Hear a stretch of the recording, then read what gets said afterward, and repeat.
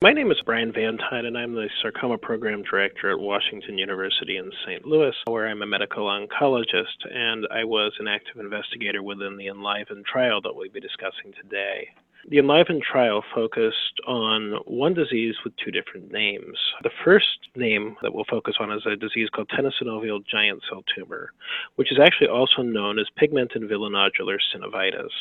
This is one disease that actually has two names depending on where you are in the world, and over time, this is a disease that most medical oncologists will have to get to understand better. What's interesting about this disease is it is a tumor, but not necessarily a cancer, that's driven by an amplification on chromosome 1p13 that drives colony-stimulating factor 1. And one of the more interesting parts of the descriptive name of pigmented villonodular synovitis is what those terms actually mean. The pigmented part comes from the breakdown of blood products within the tumor.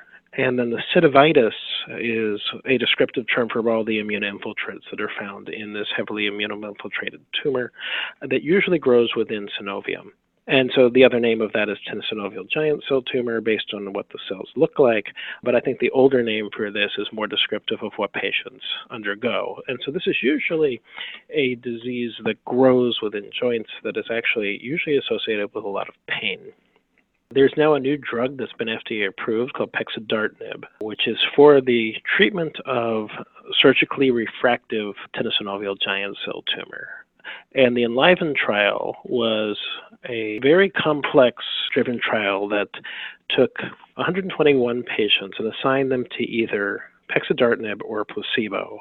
And then after 6 months, patients were allowed to cross over to Pexidartinib if they had been on placebo or if they progressed on placebo. This also was an interesting trial in that quality of life metrics were heavily focused upon. And they also included things like range of motion and pain scores. And so if you look at the overall trial, the average patient was 44 years old, though there was a range of between 18 and 79, was slightly more women than men. And it was predominantly within the Caucasian population, but this trial was done worldwide. In terms of locations of tumors that entered the trial, the most likely place was from the knee, and then this was followed by ankle and hip. The average patient had had greater than one surgery, but some were just not surgically resectable. Previous treatments for most patients had either included none, as this is mainly treated by surgeons, or occasionally nilotinib or imatinib. So what they found is that looking at the placebo-controlled arm, no patients responded within a RECIST criteria to placebo. If you look and change in terms of tumor diameter from baseline for patients at Pexidartinib, they found that 24 of 61 patients had tumor response by RECIST, with a number of patients having complete responses. One of the problems with looking at a response rate in a tumor like pigmented villonodular synovitis or tenosynovial giant cell tumor is that the shape of the tumor, which is mainly complex as it wraps around knees, is not very amenable to being studied by RECIST.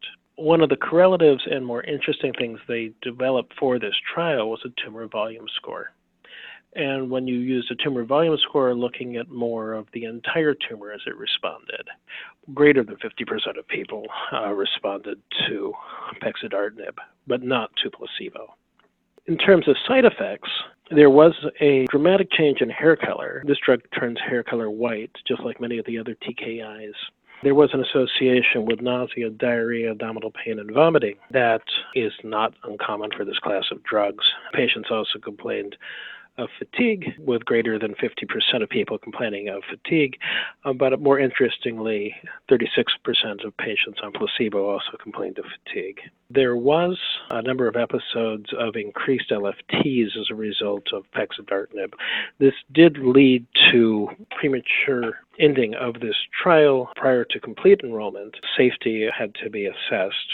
There is now a REMS program involved in making sure that patients are adequately monitored for their AST, ALT, and liver function that can be altered as a result of the use of Pexidartinib. Overall, this is a drug for pigmented villonodular synovitis and tenosynovial giant cell tumor with great efficacy, great improvement in pain scores, and functionality for patients that can no longer undergo surgery. As such, it's now available through our REMS program, and there should be a collaboration between both the orthopedic and sports medicine doctors who treat this and the medical oncologists that may be able to improve quality of life prior to extreme surgeries that can be done.